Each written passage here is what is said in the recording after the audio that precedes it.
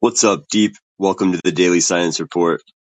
Talking about a bunch of science news, talking about the galactic nudes we just got from the James Webb Telescope. Ooh la la. Hopefully I'll have those up there in the middle of the show title. And today, I'm going to be going over some cool science news for you guys real quick. Here's a major step forward for organ biofabrication. And, well, I guess to start it off, we'll talk about some, astronomy science. That'd be a cooler way to do things. We'll keep things kind of concise or germane. So we're going to talk here about asteroid surfaces. Asteroid Bennu. We have new insights about the surface structure of asteroid Bennu. The OSIRIS-REx data indicates surface near subsurface rubble is loosely bound. That makes sense. That's what I always kind of suspected.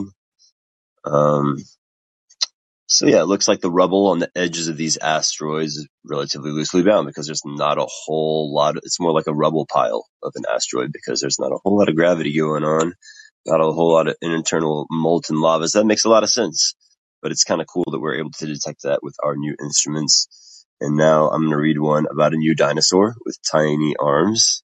And if anyone has any questions or comments or recommendations, feel free to just throw them at me.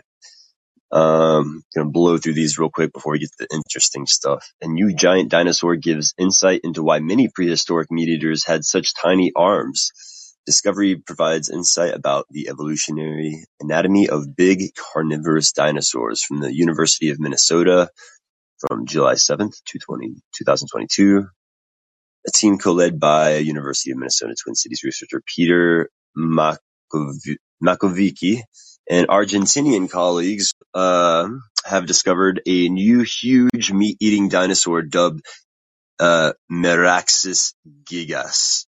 The new dinosaur provides clues about the evolution and biology of dinosaurs such as the Carcharodontosaurus and Tyrannosaurus rex specifically. Why these animals had such big skulls and tiny arms. The researchers initially discovered Meraxes in Patagonia in 2012 and have spent the last several years extracting, preparing, analyzing the specimen. Dinosaur is part of the Charachodontosaurid family, group of giant carnivorous theropods. So let's see what they found. The neat thing is that we found the body plan is surprisingly similar to Tyrannosaurus rex. One of them, they're not particularly closely related to T-Rex. They're from very different branches of the meat-eating dinosaur family tree. So having this new discovery allowed us to probe the question of why do these meat-eating dinosaurs get so big and have these dinky little arms? The discovery of this new Carcharodontosaurid, the most complete up to now, gives an outstanding opportunity to learn about their systematics, paleobiology, and true size like never before. So with the statistical data that Meraxes provided, the researchers found that a large mega-predatory dinosaurs in all three families of theropods grew in similar ways as they evolved. Their skulls grew larger and their arms progressively shortened. The possible uses of the tiny forelimbs in T-Rex and other large carnivorous dinosaurs have been the topic of much speculation and debate. What we're suggesting is that there's a different take on this. Makovici said we shouldn't worry so much about what the arms are being used for because the arms are actually being reduced as a consequence of the skulls becoming massive. Whatever the arms may or may not have been used for, they're taking on a secondary function since the skull is being optimized to handle larger prey.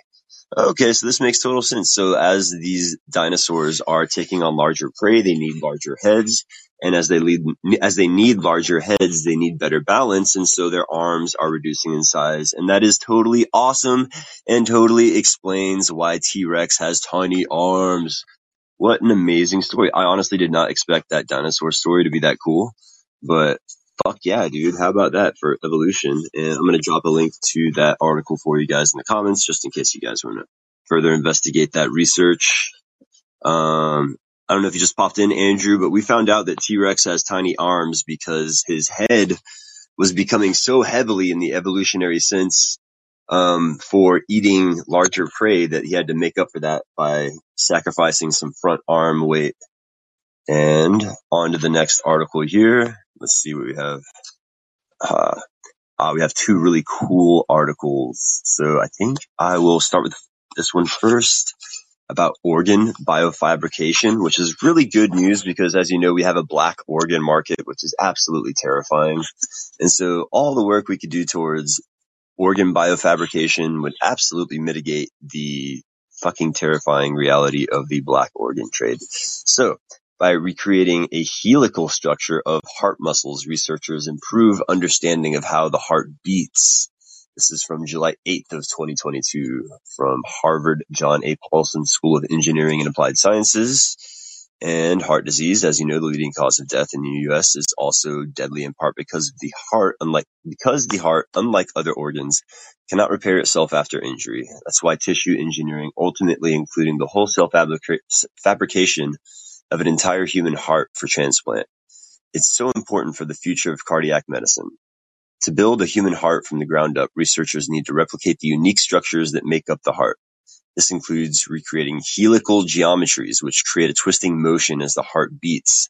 It's been long theorized this twisting motion is critical for pumping blood at high volumes proving that has been difficult, in part because creating hearts with different geometries and alignments has been challenging.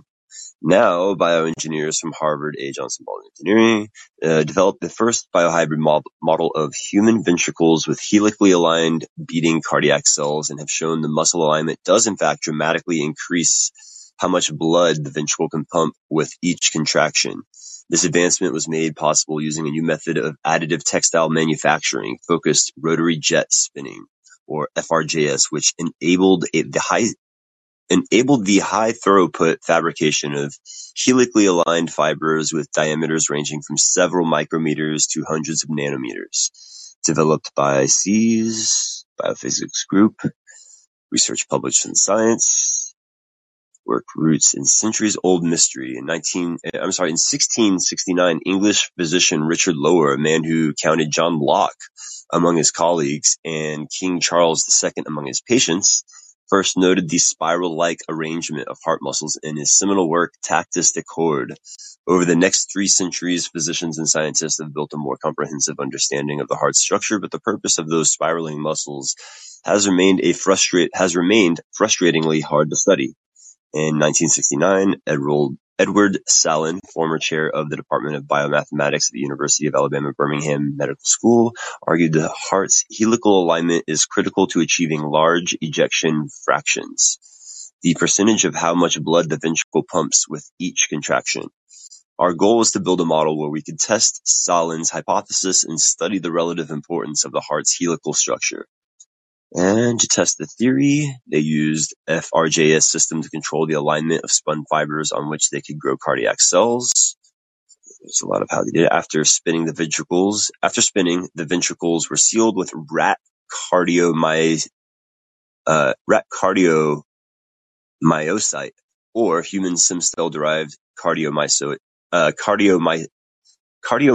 cells.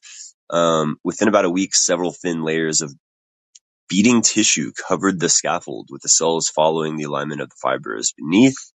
The beating ventricles mimic the same twisting or ringing motion present in human hearts. Researchers compared the ventricle deformation speed of electrical signaling and ejection fraction between ventricles made from helical aligned fibers and those made from circumferentially aligned fibers. They found on every front the helically aligned tissue outperformed the circumferentially aligned tissue. So how about that? Pretty cool. I'll just drop that source for you guys in the comments in case anyone is needing to access that information. And there you go. And we have one last cool article I'm going to drop here for you guys. It is about, pretty cool article about how sound reduces pain in mice. Perfect one to end with on a nice cool one. So I imagine mice listening to cool music, just being like, yeah, man, when it hits you, you feel no pain. So how sound reduces pain in mice. Newly identified brain circuits may point to more effective pain therapies. This is so great with the fentanyl crisis we're going through. 13-year-olds on Facebook, dropping like flies. NIH, National Institute of Dental and Craniofacial Research, dropped this one on July 7th, 2022. And an international team of scientists has identified the neural mechanisms through which sound blunts pain in mice. The findings, which could inform development of safer methods to treat pain, were published in Science.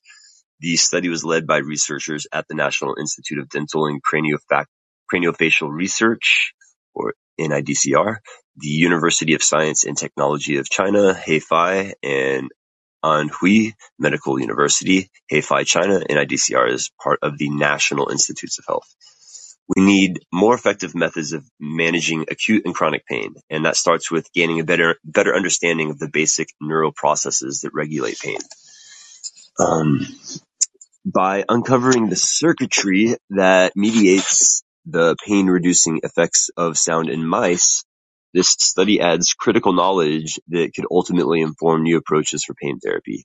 Dating back to 1960, studies in humans have shown that music and other kinds of sound can help alleviate acute and chronic pain, including pain from dental and medical surgery, labor and delivery, and cancer.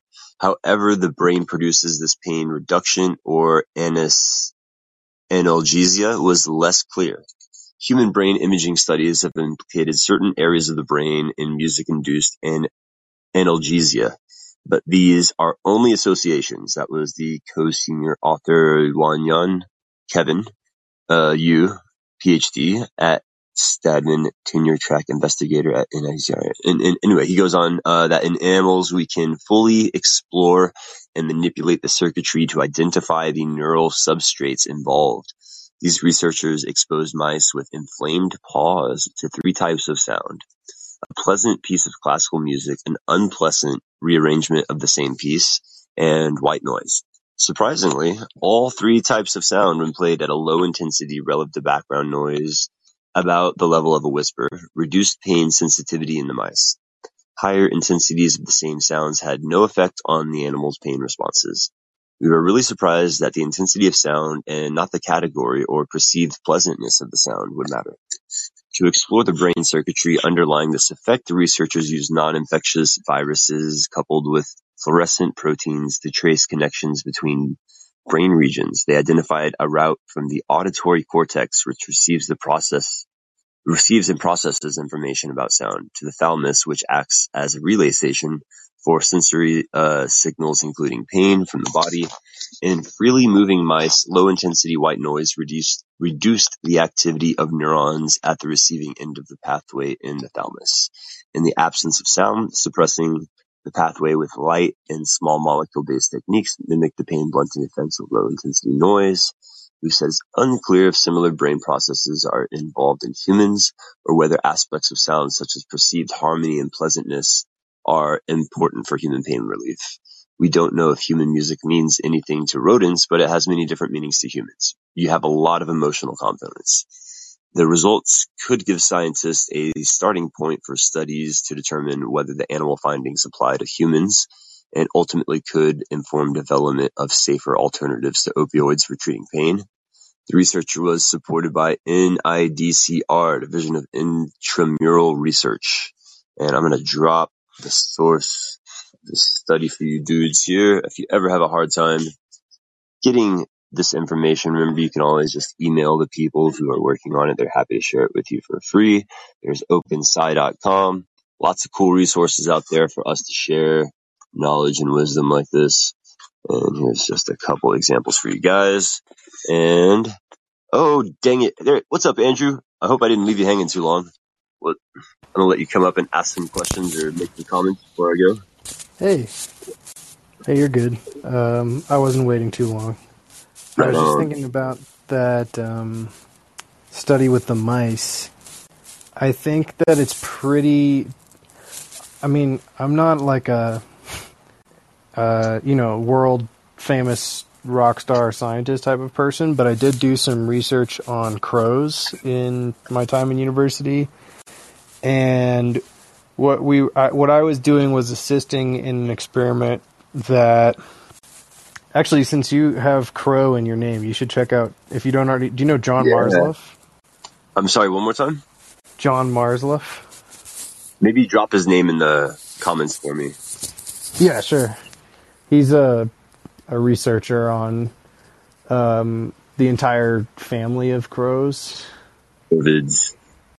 Yeah, let me see. I can't remember if his name has one Z or...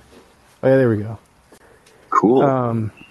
But he's done a lot of those studies about the ability for crows to recognize the faces of individual humans. He's done a lot of experiments on their memory and recall of places where they'll cache food for the winter and things like that. He's shown that they have really high brain plasticity and all these interesting experiments, but he's also done all these experiments trying to show if crows do social learning. And so what we were testing was if a crow watches another crow solve a puzzle, will they solve it on average, will those crows that got to watch first, will they solve it in less tries? And what I noticed while we were doing this research and while I was helping with the experiment is that what the crows react to far more than anything else was the human presence in the aviary. So we captured these crows from a wild roost in the north, a little ways north of Seattle. It's a really giant crow roost that has like a minimum of 15,000 crows every winter. And I think that what I realized is that pretty much you should throw out the results of these particular experiments, and maybe not all experiments in captivity, but the majority, I would say, like especially if you're testing something like social behavior. The crows crows can normally peck at each other. They can nuzzle their mate or their offspring, and they can do all kinds of complex behaviors in a free environment. But in the environment we were studying them in, they were individually caged, and then for some experiments they were brought into an even smaller cage, and then we would it was just so crazy thinking back on it. Like, I have so much respect for John and all the people that were working in his lab, but I do just think it was odd that I was the only person to think about, like, hey, is this even, like, really valid data if we are, drastically changing the social environment? That's what I really hate about academia, is it seems that someone's ego gets in the way of real science so often. Oh, no. Lost the power. I can still hear you. Are you there? Oh boy. I heard Brady's phone charge up, so maybe I'll hold it down for a couple of minutes. I'll try and just post a couple studies from John. But my point is, for whenever Brady comes back, my basic point is that with the mice studying a pain response is interesting. I imagine that they are studying it in multiple ways. So one could be like a physical reaction. Obviously, mammals, most animals, you can assume they've felt some pain by a physical kind of knee-jerk sort of reaction. But my guess is for these experiments, and I'll read the link later, but my guess is they had them wired or even were doing brain scans so that they could see, like, it does the region of their brain that they associate with a pain response light up in their scan, in that it's active. And my guess is that's how they're doing it. And, like, if you have to have this mouse injected with a tracer and then scanned, or if you constantly have them under a brain scan and then you're kind of inflicting pain on them. I mean, there's so many things that you're doing that could be compounding. They could have compounding effects. There could be crossover pain. Even if you're accurately measuring a pain response in the brain of the animal, you could be measuring a pain response from something that's, not a controlled variable in your experiment. Anyways, hopefully, I'm guessing Brady's phone is going to take a minute to charge back up. So, anyways, it's just the two of us. So I'm just putting in a short link from YouTube. This is just a short video with John after a release of one of his books around a decade ago. This one is an older one. This one, when is this from? Yeah, 2009, this paper I'm putting in. This one is about the lasting facial recognition of crows with threatening people. They can, crows can live easily 20 to 30 years and potentially longer in the wild. And so not only can they remember you for all that time, but if they see you again in a group, they will tell each other, oh, that guy's a total asshole. He threw a rock at me one time. They'll poop on your car. They'll poop on you. They'll swoop at you.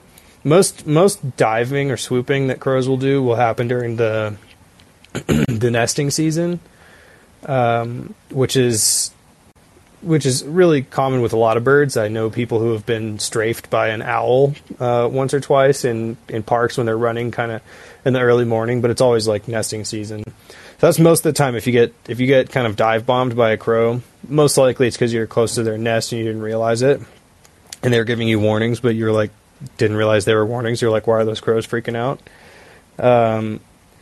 But sometimes if you're particularly malicious to the crows, they will really come after you anytime you come near. So when we were going out to capture crows for these experiments, we would wear masks most of the time so that we're not recognizable, because we're in an area where we might travel frequently and you don't want to get pooped on every time you go there. Well, I gotta go pretty soon here, but Brady, if you come back, hope you found that interesting. I found your other articles interesting. I'm going to check out the one on the mice and the dinosaurs. Oh, one other thing I'll say: this whole when they're talking about grafting tissue onto the I can't remember what they called it, a lattice or matrix that they're making into a helical structure for the hearts. They've done this in other contexts with other organs. And they also are growing organs on mice and rats. It's called like a chimera experiment. I do see a lot of potential value in that, like could be really helpful. But a lot of these experiments, when they're doing chimera experiments where they're growing like human tissue on a rat or something in a lab setting, most often they're just testing pharmaceuticals on it. And these pharmaceuticals are most often just redundant pills, and by that I mean there's already a existing medicine drug that can do a very similar thing, if not identical thing for you, but they've run out of patent protections, or one company wants to have an alternative to another company's that's already locked down by patent protections, and so it's just a lot of extremely for-profit nonsense. So occasionally you do see some good stuff slip through with the NIH or the NIAID, but yeah, I think there's just so many ways that we can reconfigure our healthcare system. I mean, almost every single part of it is harmful to people who most need healthcare. And a lot of times this kind of lab research is not an exception. It's often done for, if there was just like a national referendum, a vote on like how should we be spending, all of the tax dollars, billions of dollars we put towards medical research and medicine and healthcare every year, most people would put the stuff that we actually spend it on right now all the way at the bottom of the list of priorities, and put it more into like, how do we actually have a supply of organs that doesn't come from human trafficking? How do we get people who are on kidney dialysis to have a transplant, and also get all the other people who aren't on dialysis to have a transplant? Is there enough supply? Anyways, I'm going to just shut up there. Brady, I hope you listen to this later. Catch you later. Yo. What's going on, dudes? I had no intention of actually starting this room. This totally happened on accident, so I guess I might as well throw a show up, huh? Tried to do one yesterday, and my phone died, so maybe my phone is just like kicking me back into the show. Yeah, it looks like it's 12 hours long. Oh my god. Okay, so I'm going to go back and try to edit this show. And does anyone have any questions? I can't believe this room is going. I wonder what you guys talked about. Let's see if there's anything in the comments. Oh, wow. Cool. Oh, you poor guy. Just, all right, I'm going to end the room and wrap it up, see if we can post it. Jesus.